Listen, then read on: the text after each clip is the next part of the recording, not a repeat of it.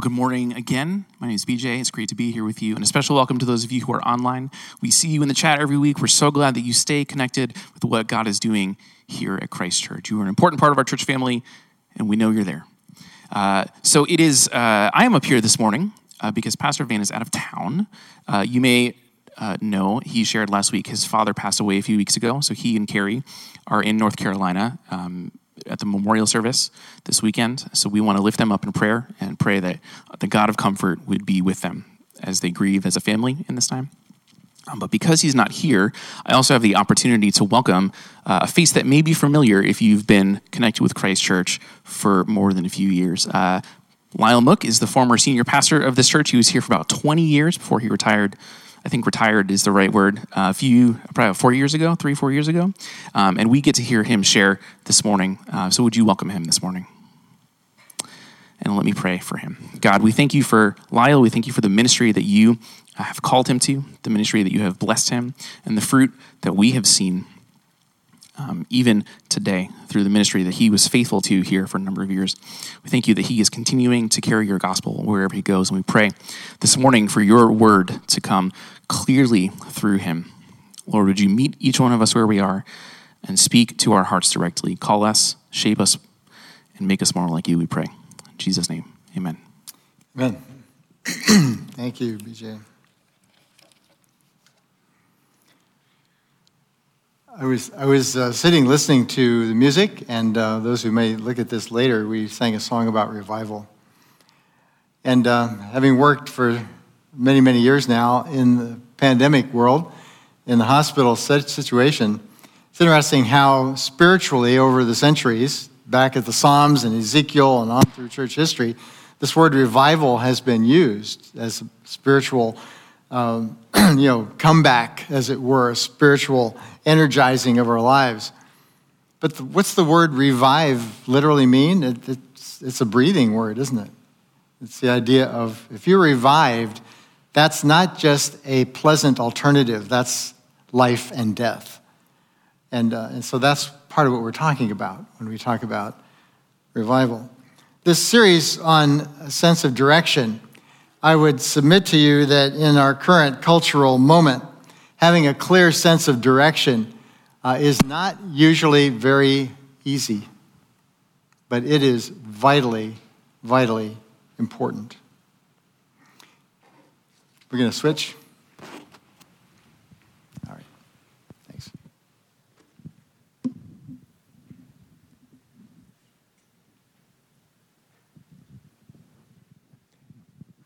I wish we had BJ 25 years ago, because he's done some wonderful things here with us, but the gremlins are still here. You know, I said it was my magnetic personality, but I don't think so. Since we've come back to Christ Church more frequently, I thought it'd be fun to actually picture what it would be like coming for the first time. If I didn't know anybody here, if I'd never been to the church, how would I approach looking into this church and who you are? Well, I might have a friend who comes here. That's usually how people end up at a church community, right? Is someone's invitation, someone who you know. You've seen something in their lives. You've seen the effects of what they're doing. Other times you might just drive by a church and you say, oh, that's a really beautiful church building. And I see Christ Church and it says Compassionate Christian Community. That seems really cool. And so you go on the website and you read about Compassionate Christian Community. Matter of fact, I would find that Christ Church seems to talk a lot about Compassionate Christian Community. I would venture to say some of you have times where you get tired of hearing Compassionate Christian Community, which is understandable. That's not meant to just be a slogan to memorize.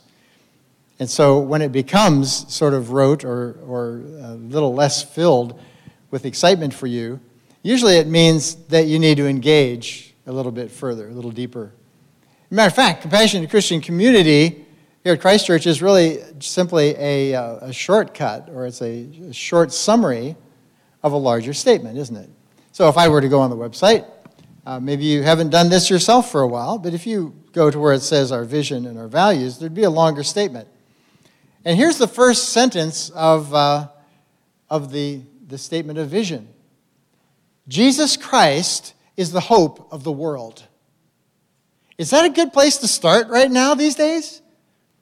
Jesus is the hope of the world.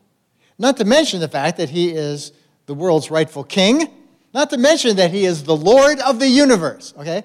So if you start there, that means everything is different now. And so the statement goes on. Jesus is the hope of the world. Therefore, we exist to do what? Our reason for being has several components. It says we exist to multiply compassionate Christian community. And how do we do that? That's not an end in itself. It's in order that we would form disciples, that people are being drawn to be followers of Jesus Christ. So whether you're here or listening in, just investigating and searching, and you realize you need to connect some dots, that there's something deep in your spiritual needs that aren't being met, or whether you become a follower of Christ, you're going to be always growing. And guess what? We are always going to be works in progress. Whether you are 17 or 77, we're all works in progress, aren't we? So, and then it ends by saying that forming of disciples is where we then join God in his work to bring transformation and restoring and renewing of his world that God so deeply, deeply loves. So when Pastor Van asked me if I would speak specifically into this compassion part of this vision, I thought for a couple seconds and said, absolutely. I'd love to do that. Because this isn't just something that I think about or I've studied or that it's in my head. This is actually God's cutting edge in my life as I work in the chaplaincy field, but also just seeking to become a person who engages more with the needs of people. So this morning, I would like us to take a closer look at two familiar passages of Scripture, familiar to many of you, I'm sure. One is Moses and the burning bush, and the other is Jesus' incredible parable of the Good Samaritan. And within those two portions of Scripture, of sacred Scripture, I'd like you to go home with an embedded phrase, a simple two-word phrase that I hope will take on new meaning. The phrase is simply turning aside. Turning aside. All right? So let's go to the first one. The burning bush. You've heard of the burning bush? Some of you? Okay. Even if not in Scripture, it's sort of an iconic symbol. The burning bush. So here's a picture. This is an icon from a place called St. Catherine's Monastery in the middle of the Sinai Desert of Egypt. This is where Moses actually met with God, went up on the mountain, received the Ten Commandments. And on that site, there is a monastery that's been there since the early Christian era. Still has a group of monks there, but more than that, it's also a place that archives some of the earliest portions of manuscripts of sacred Scripture. It also has some very beautiful icons. So this is the icon of the burning bush. This comes from the book of Exodus in the Old Testament. And the context is in chapter 2 of Exodus. Here's how chapter 2 ends. During those many days, the king of Egypt died, and the people of Israel groaned. Why did they groan? What's going on with the people of Israel in Egypt? When you think of Israel in Egypt, what else do you think about? Slavery. And then, joyfully, Exodus. Okay, major theme, right? But listen to what it says. Listen to the words of Scripture here. The people of Israel groaned because of their slavery and cried out for help.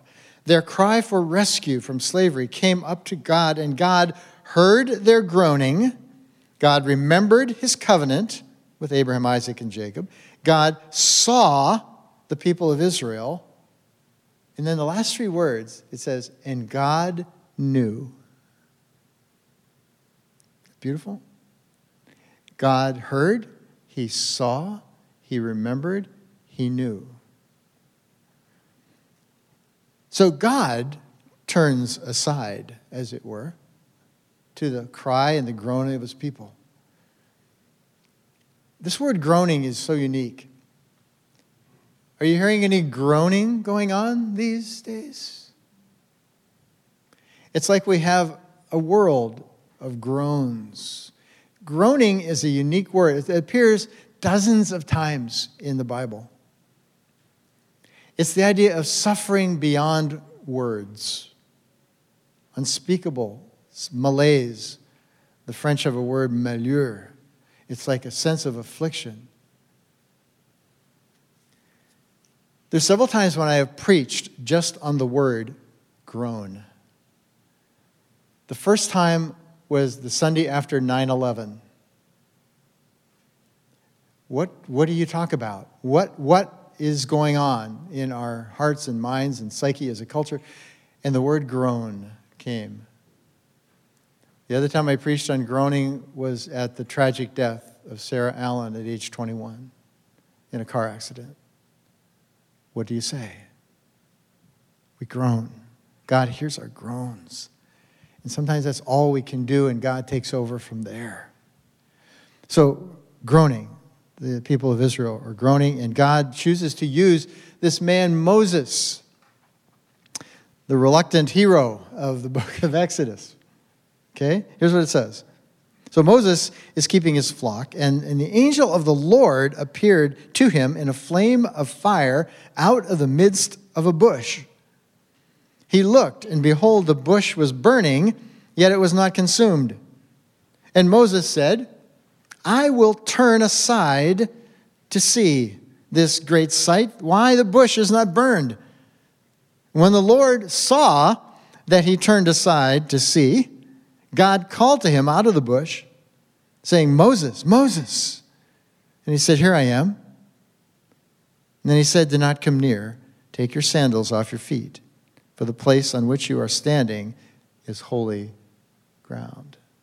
Remember that? Okay, we'll stop there, because we're not going to unpack the whole story and what happens afterwards, except that obviously Moses, though he was available, here I am, he then spent the next period of time trying to convince God that he was not the man that should go to announce to Pharaoh, let my people go. Nevertheless, he was available. There's sort of a similarity here to something we just went through in Advent and Christmas. Remember the angel? Angels have a way of getting our attention, don't they, right? Well, the Christmas story is crawling with angels. And so when the angel comes to Mary, remember what happens? She's appropriately frightened. But then, what's her response? Here I am, the servant of the Lord. It's like, at your service. Let it be to me as you have said. There's a similarity there. As a matter of fact, in the early church, they actually saw Mary. Mary was sometimes associated with the burning bush. So God is doing something totally unique and wonderful in coming to be intimately connected to his people who are groaning. All right? Now, it's interesting when Moses sees this burning bush. Again, it's like, this is unique. There's a bush, it's on fire, but it's not being consumed. Moses could have said, this freaks me out, I'm out of here, and run away. But the words that are used here in Scripture is, and I like the English Standard and RSV and other more sort of word-for-word kinds of translations, because it captures the original symmetry here. And basically it says Moses turned aside to see. He needed to be, we talk a lot about not being distracted. We're too distracted, right? Well, there's sometimes when we need to be distracted, perhaps from our distractions, to pay attention to something else that's right there in front of us. So Moses turned aside to see. And then the next phrase says, and when the Lord saw that Moses turned aside to see, then he revealed himself, right? So this language of turning aside has just really captured me over the years as I've looked at this and other places. It's the idea of giving my attention. It's attending to God. It's attending to his voice. It's attending to people. There's a sense of turning aside that is a precursor to everything else in terms of encounter with God and encounter with people. So when the Lord turned aside to see the affliction of his people, and then Moses turns aside to see and gives his attention, here I am, it speaks of this encounter that God is not far away, like the gods of the nations saw God, but this God has actually come to be in our midst. He's come to rescue us. So what does that have to do with compassion? Let's go on to the next passage of Scripture. The Good Samaritan. Probably between this and the prodigal son, two of the most familiar parables, and people may know it, but there's a thing about having something be familiar.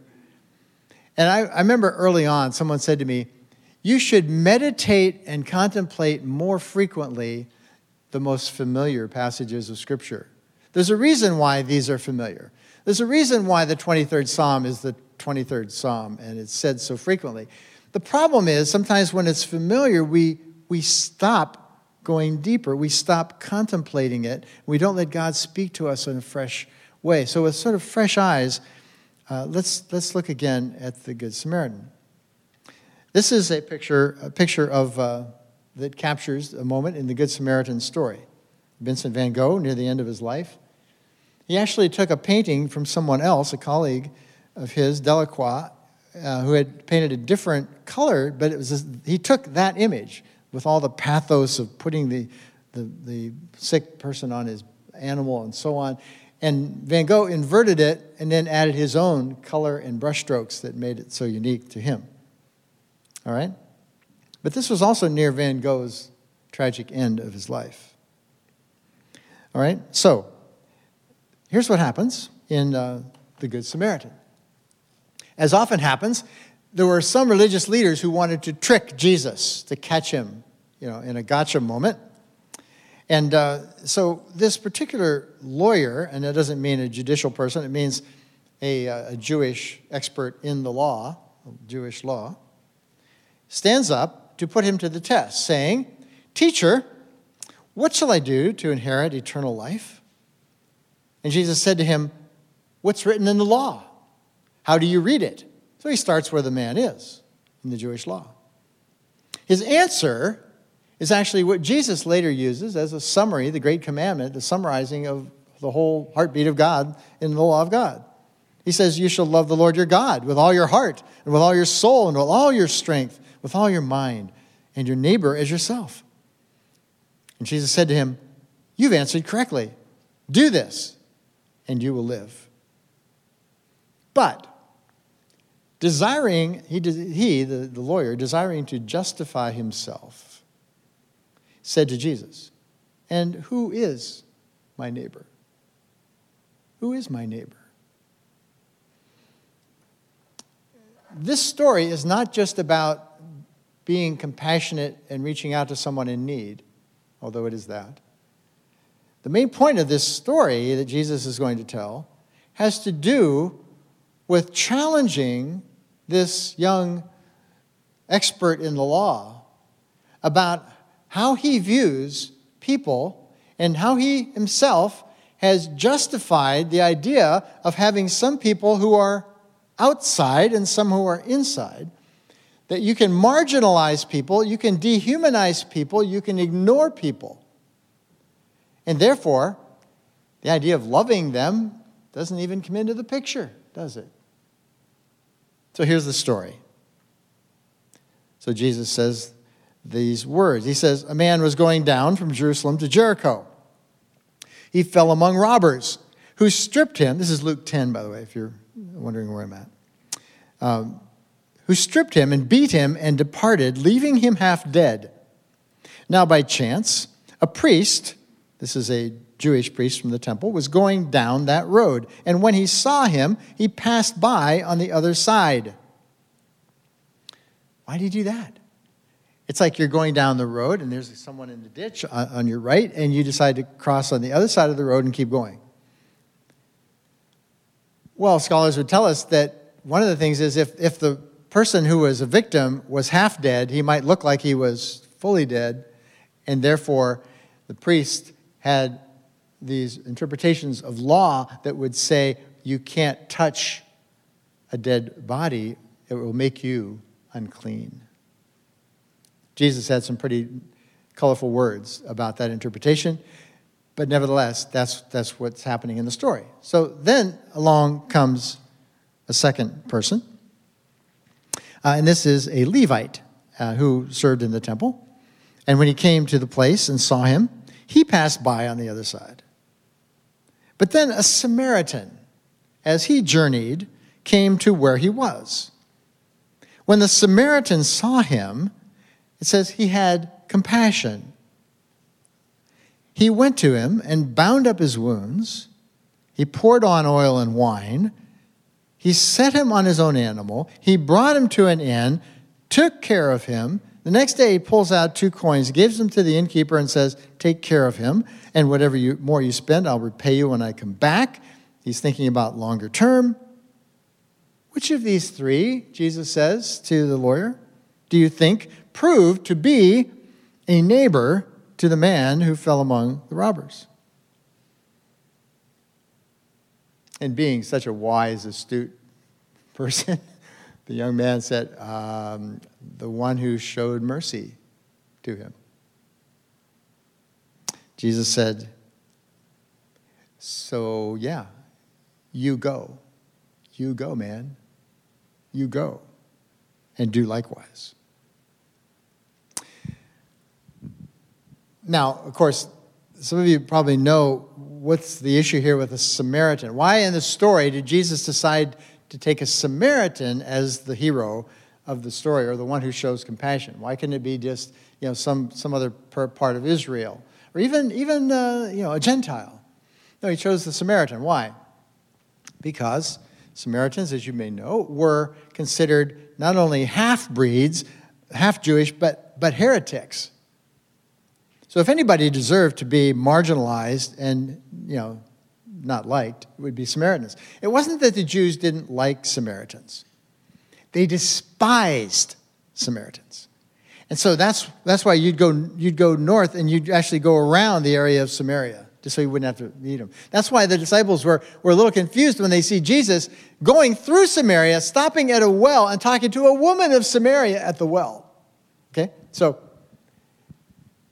Jesus is making a strong point here. It's the Samaritan. It's the one who doesn't have all of his teaching and doctrine right in his head. He doesn't know all the 630 commandments like you do. But what's he doing? He is actually reflecting the heart of God. He is the one who shows compassion. It's interesting. Someone has said this when it comes to this idea of love your neighbor as yourself. We don't have neighbors. We don't just have neighbors. To be a neighbor in the biblical sense is to make ourselves a neighbor. To make ourselves a neighbor. And to do that, you've got to turn aside. You've got to see. This phrase, turn aside to see this man on the road. The other 2, the priest and the Levite, saw him with their physical eyes. But there's a deeper sense of seeing. Have you ever felt in your own life like you were invisible? Maybe you're going through a deep time of affliction or distress, and it's like, I don't think anybody sees me. Sometimes you hear people with disabilities talk this way. It's like I'm invisible to people, or like I'm not really one of them. And so that idea of turning aside to see is just an incredible starting point. Compassion and mercy are almost synonymous. You see them used in this stretch here. It says in the Good Samaritan parable, it says the Samaritan had compassion on him, and then when he asked the lawyer who was the one who was a neighbor, he says the one who had mercy. So mercy and compassion are seen in similar veins here. Kindness. What is mercy and compassion? It's kindness and goodwill joined with a desire to help, to take action. He showed mercy. He showed compassion. So the word compassion in our English translations isn't used that much in the letters of the Bible as much as it is in the Gospels, and it's usually used around Jesus' own ministry. Remember, there are times when it would say, and Jesus, moved with compassion, did what? He didn't say, I'm moved with compassion, I feel for you, and then do nothing. He was moved with compassion and he healed the blind man. He was moved with compassion over the crowd that was with him and was getting hungry, and he fed them. To be moved with compassion means that action is very shortly coming. So here at Christ Church, we're talking about this phrase, compassion initiatives. So it's not just about, I really feel for the plight of Afghan refugees. You have a group of people who are led to explore arranging a relationship with Dorcas, and maybe we could even adopt a family, or what could we do in more practical ways to actually engage people? And then everybody in the church could be involved in something like getting coats out for the winter, which might be a good thing to do like now. And it sounds like you've already done that, and you mobilized them in this a very simple thing to do, but it's an action on top of just a feeling. Let me take a brief aside, not an aside necessarily, but an historical reference. When it comes to the Church of Jesus Christ and compassion, there is a Canadian journalist named Brian Stewart who traveled all over the world and was known for the one who was in the hot spot, in the place of disaster or war or famine. And this is a few years ago. This is actually 2005. He was speaking at a commencement service at a Christian college where you have students who are preparing to serve in some kind of ministry setting. And he began to talk about his experience meeting Christians sort of on the front lines of disaster. Listen to what he says. He says, I found that there is no movement or force closer to the raw truth of war and famine and crises and the vast human predicament than organized Christianity in action. It is a vast front stretching from the most impoverished reaches of the developing world to the hectic struggle to preserve caring values in our towns and cities. Mobilizing congregations that care and being a faithful witness to truth, the primary light in the darkness, and so often the only light. He talks about how he and a buddy, even before he himself had become a person of faith, were always shocked. They would go in the midst of like the Congo, and there would be Christians from Nebraska already there, serving. And it was like, they're everywhere. They just kept running into Christians who were actively mobilizing to meet an urgent need. He says, Christians on the front lines infect those around them. C.S. Lewis called Christians the good infection. That's appropriate for these days. We should be the good infection. Even those who are not Christians, infecting with a sense of Christ's deep mystery and power. I've felt it. It changes the world still. Now, having read that, and being in this cultural moment, I wrote down these words.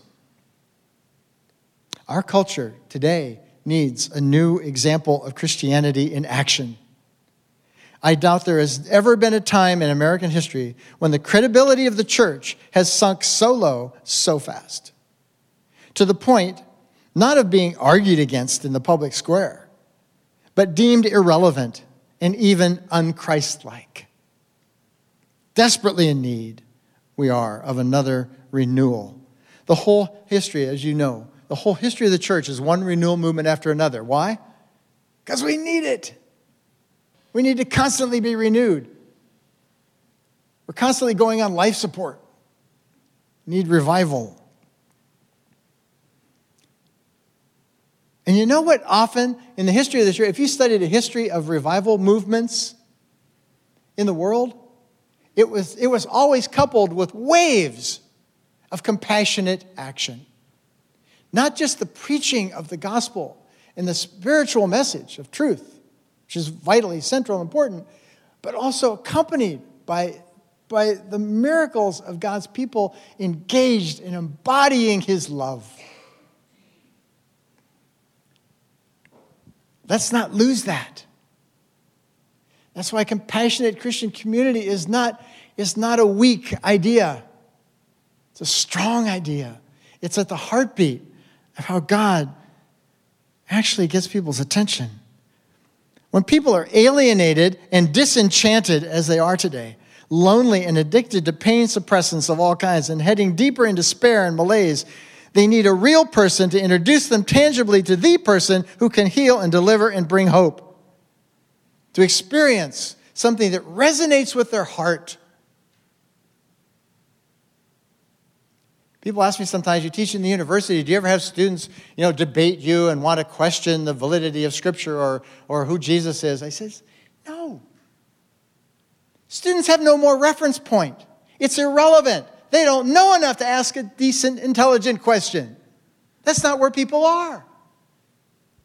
It's being a Christian in this day and age especially is not about correcting people. It's connecting with people. They need to see it. They need to feel it. They need to experience the embodied love and hope of Jesus Christ. And that will help connect the dots.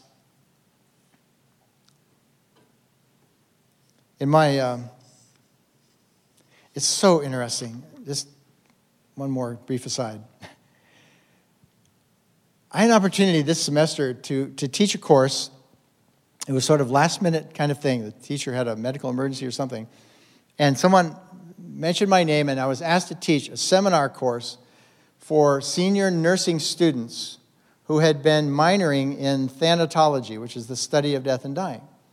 And there's one course in the curriculum, which I'd always said I'd love to teach this. It's called The Spirituality of Loss and Death. The spirituality of loss and death. So here's 10 of these students are nursing students.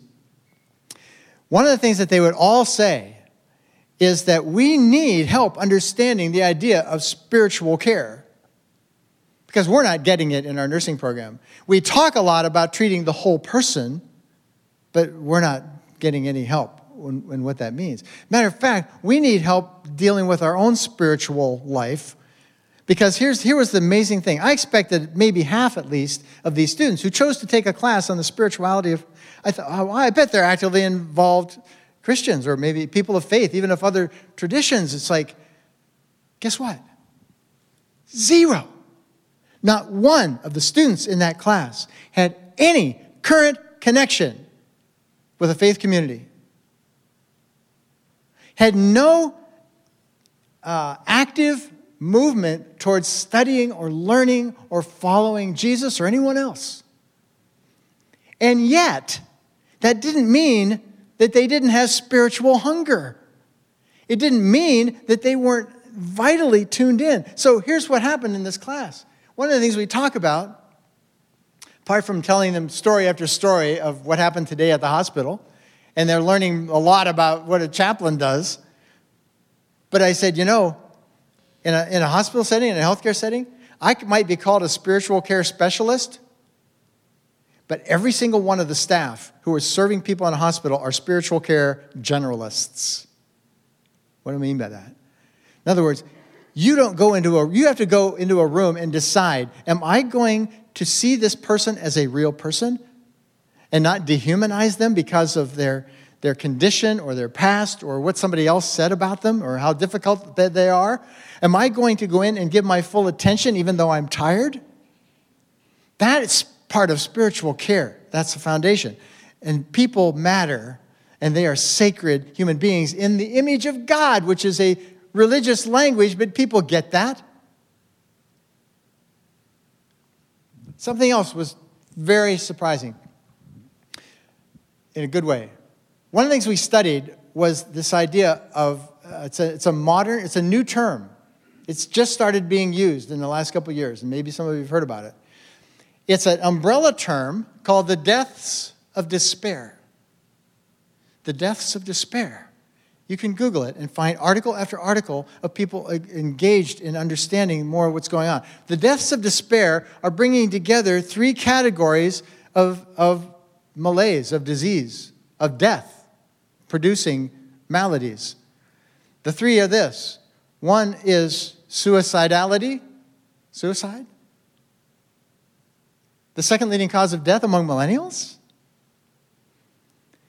Another is cirrhosis of the liver-induced death because of alcohol use disorder. There were three people that I was seeing in the hospital 2 weeks ago in their 50s actively dying of cirrhosis from alcohol, okay? That's epidemic as well. And then, of course, you have the opioid epidemic and all of those things, okay? And these have been lumped together and called the deaths of despair. Why? And as they studied this, 5 students did their research papers on it. One went toward suicide, one went toward opioids, one was in mental health. And they all came out of this saying, we've got to talk about the spiritual side of this. These are things, of course there's physical addictions, etc., but there's also issues of meaning and loss of purpose, of do I even matter? Those are spiritual issues. If we're not touching that, we're not helping those people.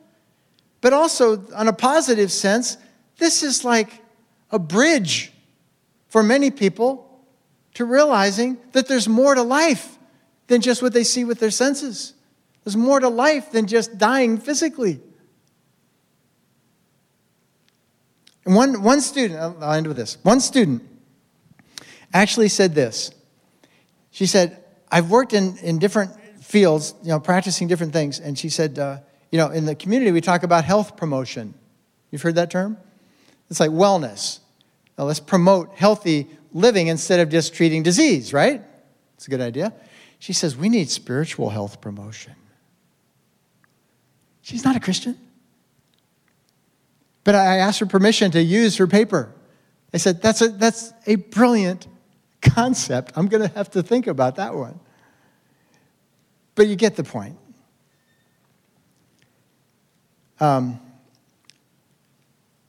Before I close, back to the burning bush for 1 minute. When you think of the burning bush incident in Exodus 3, that was like a one-time event, right? There's not, you don't every day, every year see a new Moses, a new burning bush. I mean, that was like a big deal, right? Whenever angels are appearing, miracles like that, it usually means that God's doing a new revelation of himself, so whether it's Jesus or the Ten Commandments and things like that, right? Does that mean that there are no more burning bushes? So the famous poet, Elizabeth Barrett Browning, in the middle of a long poem, has these 3 incredible lines. She said, earth is crammed with heaven, and every common bush afire with God.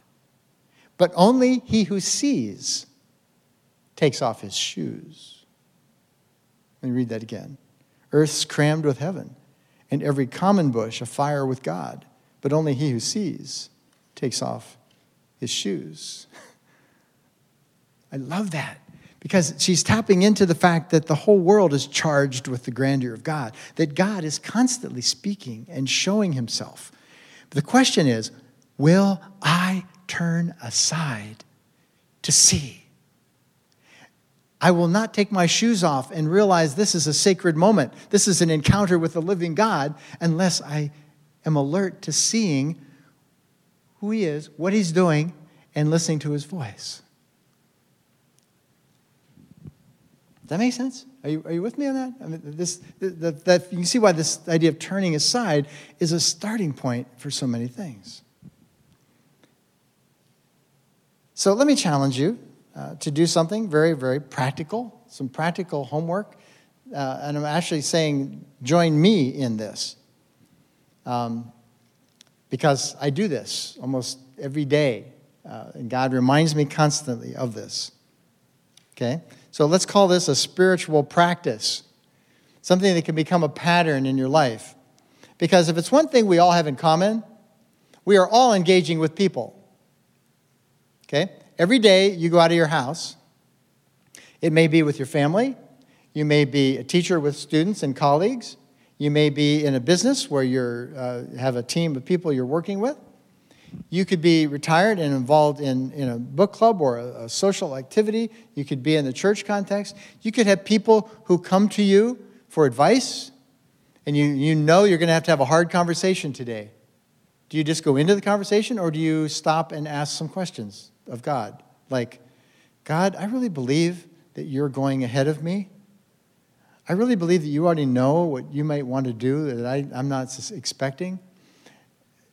God, I want to be available to you, like Moses and Mary, to say, here I am. I actually want to anticipate what you want to do. So on Friday was the snowstorm that petered out. And I'm walking toward the cancer center. So in South Carolina, we have a cancer center where people come for infusion treatments. It could be for cancer. It could be for other maladies that require infusions, blood transfusions, etc. And I've started doing that when I have extra blocks of time and just going around and sitting down and talking. Hi, I'm the chaplain. I'm just making some rounds. I'd love to meet you. Do you have a minute? I sit down. Tell me your story. And we talk. And it's wonderful because it's quieter than it is on the floors. So I spent 45 minutes with this man. It turns out we have 5 friends in common. He knows Don Zeil from here at Christ Church. He was taught in the philosophy department long ago. And he started sharing his story, both of his faith story as well as a very serious illness that he has that has no curable options at this point. And so we got into an incredible conversation. And again, walking down the hall, I simply went through some of those prayers. Lord, I want to be available. Help me to be alert to who to talk to how to respond to them, to make this what you want it to be. But let me emphasize, you do not have to be some kind of, quote, professional Christian to have your spiritual antennas up for everyone you meet. This should be something that I think can revolutionize our own lives so that when you go and we have a tough conversation, we say, Lord, I don't want to just do this in my own strength. I don't want to prejudge how this is going to go. I don't want to marginalize this person in my mind before I've even met them. Are you with me? Those kinds of questions can help us as we think of being available to God. Will I expect Jesus to be who he says he is? Living, rising from the dead, that he's present everywhere by his Spirit, that God is constantly speaking and everywhere present. Do I really believe that?